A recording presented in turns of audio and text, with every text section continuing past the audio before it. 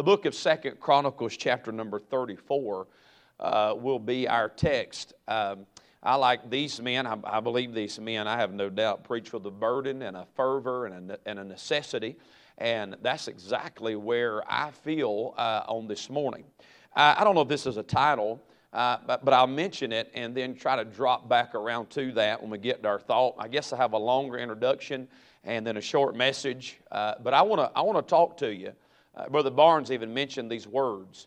I want to talk to you about the connection between your exposure and your experiences. There's a connection that's got to be made between what you're exposed to and what you get to experience in your Christian life. I'm interested in that. And so I pray the Lord will help us today. All right. The book of 2 Chronicles, chapter number 34. And I want to begin in verse number 1. 2 Chronicles chapter 34 and verse number 1. Give you just a moment to turn there and then give you what's on my heart. Just a few things. And I know we say this a lot. Lord, really, when I woke up this morning, I woke up and it seemed like God was just had these verses just burning in my heart. So I pray to be a help to you. And then we'll go eat something. I don't know what we're going to eat, but we're going to eat something. And all God's people said, amen right there. All right. Chapter 34, 2 Chronicles, the first word, Josiah. Josiah is going to be a good study. Josiah is a king. He's one of the kings, and we'll give a little bit details about him. But King Josiah really, and I know as you study through 1 Kings, 2 Kings, and then the 1st 2 Chronicles, it's going to mention about these kings, and you study them. And so if there is any good that's mentioned, and then if there's negative that's mentioned, you're going to be remembered by something. And you are determining now about what you're going to be remembered by. And so Josiah, I find out really as far as the recording in 2 Chronicles about him in 34, 35, and 36, Brother John, really the only time Josiah gets a negative report or messes up, he gets in trouble for fighting the wrong fight. I want to make sure that I'm fighting the good fight of faith, but I want to make sure that I'm fighting the right fight. Amen. I want to make sure that I'm fighting the right fight, that I'm fighting the right enemy in the fight. As a matter of fact, what a joy it is to be in a meeting like this and to realize that we're not in this thing alone. It is a joy to be your co-laborer and not your competitor. Amen. If this is a preaching competition, everybody knows Brother Allen's the best preacher in here. Somebody say amen right there. And so but it is a joy. I thank God that He saved me and that I'm getting to live for Him. But I'm glad for the people that I get to live for God with. And that's a little bit of heaven to go to heaven on right there. Amen. It's the joy to be a co-laborer together. So Josiah, he runs well till he gets in the wrong fight. Notice some things, and I want to just point out, first of all, the background that he overcame. Josiah now is going to come from not a godly heritage. The Bible mentions his dad or his grandfather's Manasseh and his daddy is Ammon. Just a couple of things. Look at verse number 21. The Bible said, and Ammon was 22 years old when he began to reign. This is the preceding chapter. And he reigned 2 years in Jerusalem. But he did that which was evil in the sight of the Lord, as did Manasseh his father. So when Josiah comes on the scene, and we'll get to his age in just a moment, he is coming on the scene or going to take the throne. He's not coming behind godly people. Preacher, he is not coming behind some men who have been consistent and they've labored and they've loved God. But yet, in spite of all that, we find that Josiah rises above that and he does something for God. I'm thankful this afternoon for the grace of God that can use your life despite of where you come from and what you were. I'm thankful for that. I'm thankful, and I'm thankful for a God that can reach further down than you and I could reach up, and that got us up out of a mess, saved us by the gift. I hadn't gotten over where I was and what I was when Jesus saved me. But when I think about probably the group that's here among the schools and the young people that are here, somewhere in your life there was a mama or a daddy or a grandparent that Jesus came by where they were, and your life is different because of what God did for them. My daddy grew up forgotten about. I'm not getting to his background and all those things. And on my grandparents' side, on one side, on one side of his family, they were gamblers. On the other side, they were chicken fighters. Better not say that too loud because you probably get away with it up here in these hills, amen. But one day, my daddy got to a Baptist church at 32 years old, and for the first time in his life, he heard John 3:16, and my daddy got gloriously born again by the grace of God, and my life was different because of what God did for my daddy. Brother Morgan, the grace of God, listen young people, the grace of God reached in and changed our world. And that happened to some of your family members. But you didn't grow up that way. You didn't grow up knowing the hardships of sin. You grew up knowing Amazing Grace before you ever learned the nursery rhymes. You could quote John 3:16. And I said all that to say this. The grace of God pulled your family out. And if you go the world, you'll have to step over the grace of God. Yeah, man. I mean, God is serious about you living for Him. And it isn't by accident that you're here. It's not by accident that the great work that God did. And all you got to do is just get in line and pick up that torch and serve God. But you're on the little end of something big. And there's battles and there's hardships. But you mark it down. There isn't a preacher in here. There isn't a grandma or a grandpa that would go back and say, I got saved. Or I wouldn't. Oh, no, friend. If we had to do it all over again, we'd do it all over again. Amen. So Josiah, his background. And then I noticed some very bold decisions. All right, watch it. Stay with me now. The Bible said in verse number 1 and 2 and 3, there's some bold. The Bible said he was 8 years old. Now, I ain't got my mind wrapped around this yet, but they're turning the keys over to an 8-year-old. If you're 8 years old, raise your hands. Say, any 8-year-olds in the building? All right, anybody? All right, could you imagine turning it over? Now, I know what my son was like at 8 years old. Lucas, how old are you? 9. That's close enough. Can you imagine us we're going to let Lucas run the meeting. That means the rest of the services will be recessed. Amen right there. But here it is, and at 8 years old, he is already making some spiritual decisions. Listen to me, young people. Your spirituality is your responsibility. You can have a pastor full of the Holy Ghost. You can have a mama and a daddy that is full of the Holy Ghost. But just because they're spiritual doesn't mean you're going to be spiritual.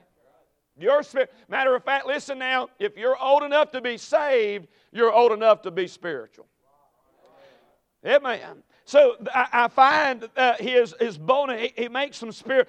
The Bible said he's 8 years old. He reigns in Jerusalem. He is hanging around spiritual places. Thank God. It ain't going. If you came, and Brother Chris said this, if you had to be forced to come here, you ought to thank God that somebody loved you enough to bring you to the house of God and get you around these things. But oh, happy day in your life when you quit being forced to come to church and you show up on Sunday morning as a young person saying, praise God, if I got to tell 50 red demons to scoot over, I came to have church. I'm glad to be here. I want to be here. And you let God do something for you. Amen. He fastens himself in. Then I find he personally seeks God. Look at verse number 2. The Bible tells us in the text in verse number 2, the Bible said, and he did that which was right. Nothing wrong with doing right. That word right means to be straight or upright or correct. It means to be pleasing to authority. It means to be righteous. And that's not popular. I'm telling you, that's not popular to do right in this day and hour. But I promise you this, when you pillow your head at night and you've got the peace of God in your heart, if you lose friends, if you lose family, if you lose opportunities, it'll be okay. Because what God gives you when you choose right is far better than anything the devil could ever give you. Praise God, that's right. God always chooses the best for those who let God do the choosing. Hey, man, I want to tell you something right here, friend. At 42 years young, I am telling you, God has never shorted me one bit. God's never done me wrong. But He'll not be indebted to no man. He's given me more than I could ever give Him. He has been good to me, and I'm telling you, I don't regret one bit choosing right. I don't regret one bit going with God. It has been a wonderful life choosing right for Jesus Christ. Listen, you're gonna have to give some things up, but it's worth it all to do right, amen. And young people, here you are today, and man, your school lets you come to church. Well, ain't that wonderful? And you're in the house of God, and you're going to be faced with crossroads in your life, and the devil makes things look good, but he is a liar, and you just keep choosing right. In your youth, just keep choosing right. As you get older, you got to keep choosing right, and every time you choose right, you'll find out how faithful God is, and you find out how big God is, and you find out how giving God is, but you must choose right to get those wonderful things. And so he chooses right. Watch it. I notice his character in verse number 3. The Bible said, "Did that which was right in the eyesight of the Lord." And here it is. He walked in the ways of David his father. Now, you ready? He turns his back on what Ammon and Manasseh did. And he says, let me find out somebody who knew something about God. And let me do it the way that they did it. Are you ready? He admits that I don't know everything. Do I have a teenager in the building? I mean, here on a Friday, midday, we're about to have revelation. Is there a teenager in the building that would raise your hand and say, I don't have all the answers? Look at that right there. Pray. Somebody get ready. Revival about to break out. Amen. I'm about to have the bigger one, Elizabeth. Amen. But I'm telling you, but happy day when you realize I don't have all the answers, but I do know this. There's a God in heaven who has never failed. He's never went wrong. He's never made a mistake. He's never had to back up and do it again. And so when you trust God and you follow God and you follow God's way, you can know He knows what He's doing. Amen. And then when I love this, he doesn't come on the scene saying, yeah, well, David did it wrong and they did it wrong. Let me show you how to do it. He doesn't come on trashing and being negative about his heritage. He comes on the scene saying, let me do it like those who did right did it. Somebody help me now. I said this at our church the other day. No, I'm not prying. And I think Brother Allen's in the same boat, but when I get done, he can straighten it all out. And I told him the other day, I said, listen, wearing a necktie don't make me spiritual. When I pray, when I get in the pulpit, don't make me spiritual. I said, but when in our church, Brother Milton Taylor is a member of our church, and in my opinion, the greatest preacher in America, Brother Tony Finney is my pastor. And I said, when Preacher Finney quits wearing a necktie, if Brother Milton Taylor quits wearing a necktie, I said, then I'll consider not wearing a necktie. But as long as there's some men who've been faithful for God in front of me, and some men say, everybody ain't ducking their colors, everybody ain't changing their Bible, everybody ain't walking away. There's some people who started right, living right, finishing right, and you just jump in line behind them and you watch God bless your life. Hallelujah. I want what my pawpaw had. I want what my daddy had. I want what those preachers had. I say, thank God for my heritage, amen. We're not running from it. We're embracing what God did in front of us. Praise God, that's right. I never had the opportunity. I got to shake his hand. That was about it. I didn't get to meet him, but I realized where I'm at, and I realized the impact. But I guarantee you this. If Brother Allen were to walk in church today, if Brother Sammy Allen walked in here, there's some men in here probably wouldn't even let him get in the doors without hugging his neck and thanking him for the investment that they put in. And I got men in my life, and you got men. I'm telling you, there's going to be this temptation to go a different route. But here's a man who said, hey, I want to do it like David did it. All right, watch it now. Notice this. Look in verse number 3. You ready? We're going somewhere to stay with me now. The Bible said, you ready? Here it is. He said he walked the ways of David, declined neither the right hand nor the left. He's not fickle. He's not flip-flopping. Okay? Let me stop here. Young people, listen to me for a minute. You ready? If you're a teenager, you are made up of about 98% emotion. Say amen right there. I just had some teenage girls say amen. I'm telling you, I want to take y'all to every youth meeting I preach, amen. I'm telling you, can y'all go, amen? I mean, you say, well, I'm not emotional. Well, let me put old yellow on. By the way, he don't make it. I don't know if y'all seen old yellow or not. Somebody help me right there. And I'm sorry, Brother Chris. I didn't mean to mess your childhood up right there. And we get emotional. And you're going to have, so the best thing to do, you can't really control your emotions, but you can build and feed your spirituality. So I don't want to go, and here's why I've been stopped there. It's because happy day in your life when you realize I don't have to be at a certain meeting or I don't have to just be at youth camp for God to move or youth revival. I mean, buddy, God's got on the mountaintop. He's got in the valley. He'll meet with you in the classroom. He'll meet with you at the youth camp. He'll show up in your car. He'll get big in your bedroom, thank God. He'll show up at your church on Sunday morning. I mean, you just realize how big He is and let God stabilize your life. Now watch it now. So you get down to verse number 3. Here it is, verse 3. And I noticed that not only do you find these elements of his character and his boldness, but in verse 3 it says, for in the 8th year, 16 years old now. Ready? That's about as far as my math will take you. I just found out that Dr. Allen teaches math classes. I thought, finally, I've got a math tutor in my life. Thank God. Amen. I know God brought us together for a purpose. Amen. From the 8th year, he's 16 now. While he was yet young, he began to seek after the God of David. Brother Chris, up until this point, he's saying, okay, I tell you what I want to do. I've heard the success of David. I've heard the stories. And so now he is not just seeking after what somebody told him. Now it gets personal. And he said, more than just going after what they had, I'm going to get something personal for me. Oh, hallelujah. He said, okay, I've heard the stories. I want God to do something for me.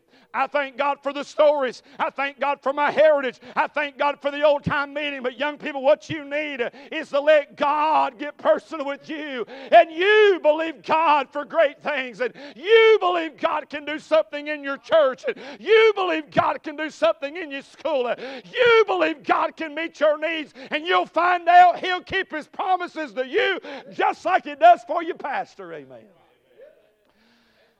I'm going to tell you, I'll never get over this. This summer, preacher, back in the springtime, we had a little getaway with our young people. And I'm watching the time, don't worry. And we had a little getaway with our young people. And when we had that little getaway, we're going to a theme park, had a big weekend away. And so Friday night, it's time to bed them down in the cabins. And I told our youth leaders, I said, it was about 15 till. I said, we're going to have word of devotion and pray, get them in bed by 11 o'clock.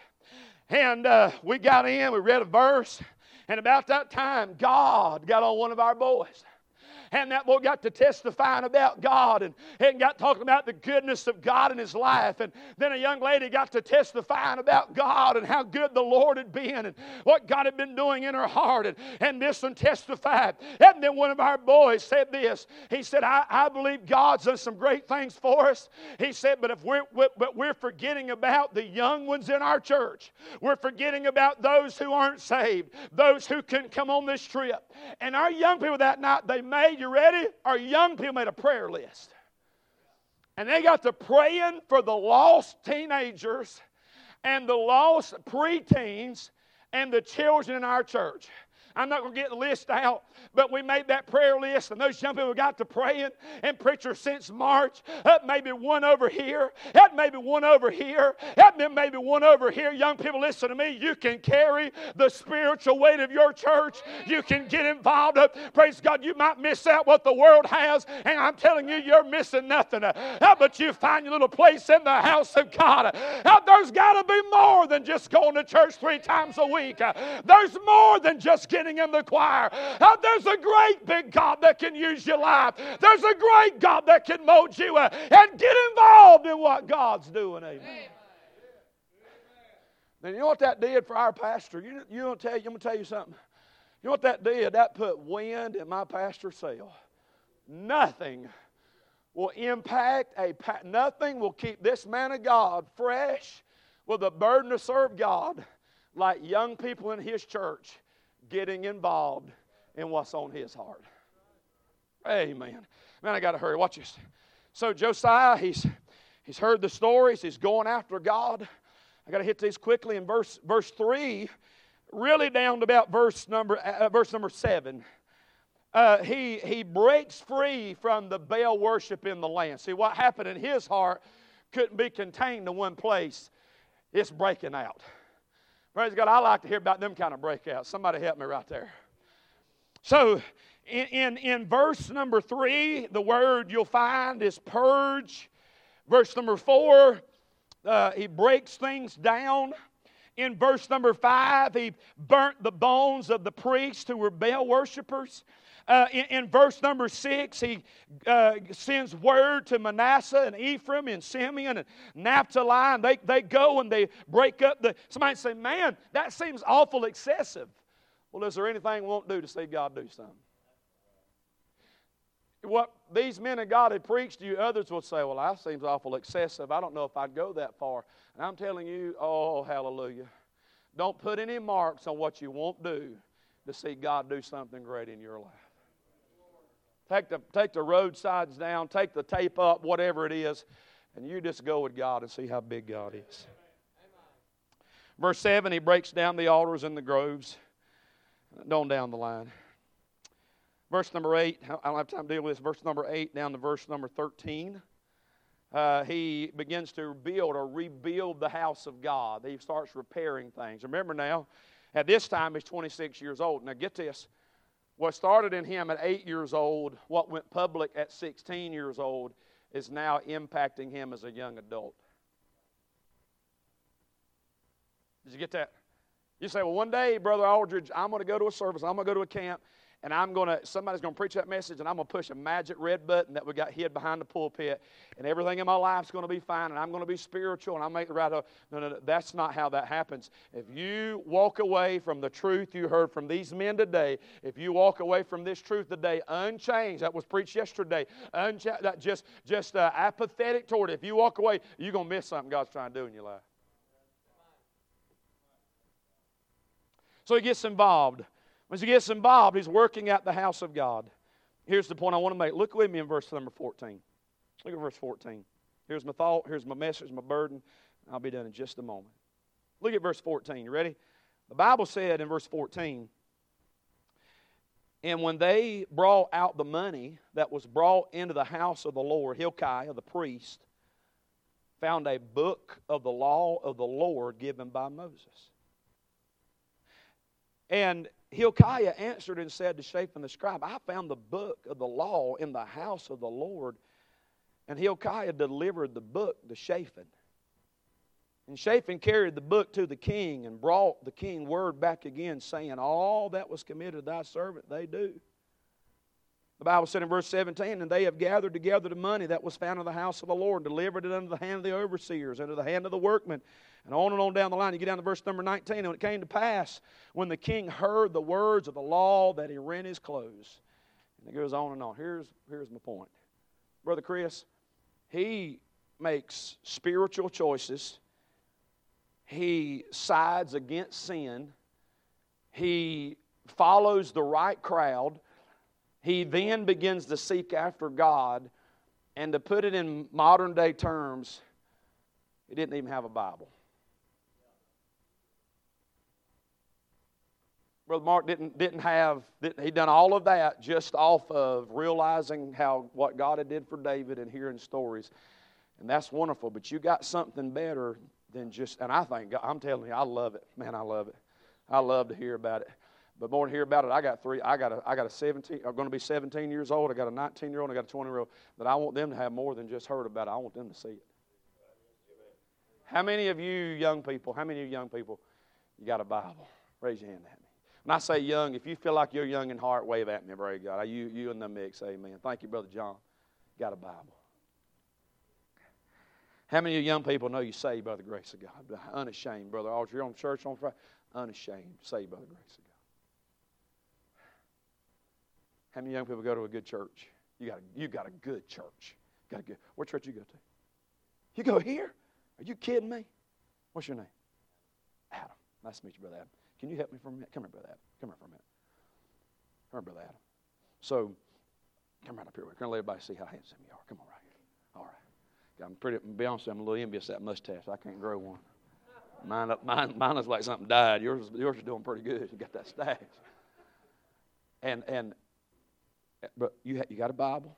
I saw your hand raised, said you saved, and you go to church where? Here. You mean? I'm not saying there may be some local churches here. I just don't know any other local church. But as far as I know, this is the best church in the area. Don't you think so? So you go to church. So you got a Bible. You're saved. You go to a good church. Who's your preacher? You talking about that's your man of God right there? How many of you preachers in here count Brother Will as a high friend, and you wouldn't mind a bit? Look, these preachers, you preachers wouldn't mind one bit pulling your feet under the table for Brother Will to feed you every week. You see that? When your pastor's name is mentioned, nobody has to hang their head. But you got a man of God. Goodness, brother. I'm going to be honest with you. There's some young people here be awful jealous of you. You go to church here. Did your family go to church here? Did your family go to church? You got a family? Was you here at the meeting last night? Man, got the Holy Ghost inside of you. You got a youth group? Go to a Christian school? Homeschool. I praise God. That's good. You get to stay in your jammer. Say amen right there. No, I'm sure you do. I'm sure you don't. I'm sure you don't. All I'm saying is, he did all that, didn't even have a Bible. Young people, look at all God gave you. Look at what God gave you. Thank you. Brother Aldridge, why would God do that? He is exposing you to life-changing things so that you won't just drift through, and I'm not being ugly, just drift through another church service, another chapel service, another youth camp, another youth meeting, another choir, and just drift. He gave you all that so that you could be great for God. Watch it. I thought about this. I don't know these things as well. Just learned about this. I looked some of this stuff up. I'll probably say some of the words wrong. But Brother Will, I was looking this up. The mighty Mississippi River. At the headwaters of the mighty Mississippi, and some of you probably know this better than me, I believe it's pronounced Lake Itasca in Minnesota. At its headwaters, the mighty Mississippi River is about 18 feet wide and about waist deep. What about that? It produces only about 6 cubic feet of water.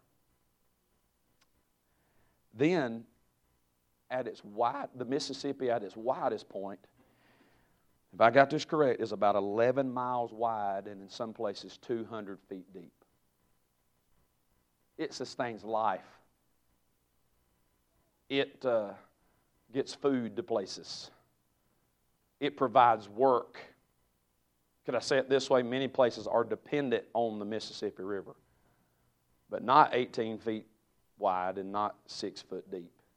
At its largest point, it produces about 500, almost over 500,000 cubic square feet of water per second. It's pretty big. You know what happens?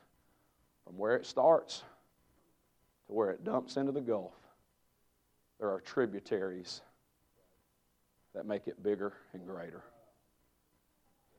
Between its headwaters and where it ends up at, the Arkansas, the Illinois, the Missouri River, the Tennessee, the Ohio, the Red. I like this one, the Wabash. I don't know where that's at, but that sounds like a nice one. From its start to its finish, there are tributaries in its life that make it bigger and greater. You know what God's been doing with that Bible in your hand and that Holy Ghost in your heart and that Christian school that you go to and that Christian family you have and that hero of a man. You know what that is? All of those are tributaries in your life so that you not be great in the world's eyes because it'll pass and go, but so that you could do something for God. Say this and I'm done. And I started listening. Started thinking about my daddy. He's in heaven. Brother Mark, I probably done told you this. Brother Mark, my daddy went home to be with Jesus December 2021. My daddy got saved, 32 years old, started preaching within a couple of years. Would spend time down at Camp Zion, Myrtle, Mississippi. My daddy went home to be with Jesus first on December the 2nd, 2021. Daddy, boy, he wrestled. He had cancer and just things were eating up. He'd been in a coma, just been out of it for several days. And then he would get restless. He'd get restless. Brother Mark, when he'd get restless, we'd play Far Side for him. And I'm telling you, we get playing that for him. What my daddy would do, he'd settle in. Tears would begin to fall. And then when my daddy went home to be with Jesus, Daddy been out of it. He ain't said a word. His eyes ain't open. I don't know why I'm telling you this. He'd been out. He ain't said a word. We got the Far Side's playing. Daddy went home with Jesus. He opened up his eyes, the biggest grin on his face, reached his hand out, and went home to be with Jesus. Now, if you don't believe that, I'm not going to lose any sleep over that. That doesn't bother me even a little. But that could be why you don't get blessed, because you don't believe nothing. But my daddy left and paved a sacrificial price to be a tributary in my life. And it is all the goodness and the grace of God. But I would be an ingrate if I turned my back on all that God has invested into me so that I could live for Jesus. Don't turn your back on what God's given you. Embrace it and love it. And do something for God.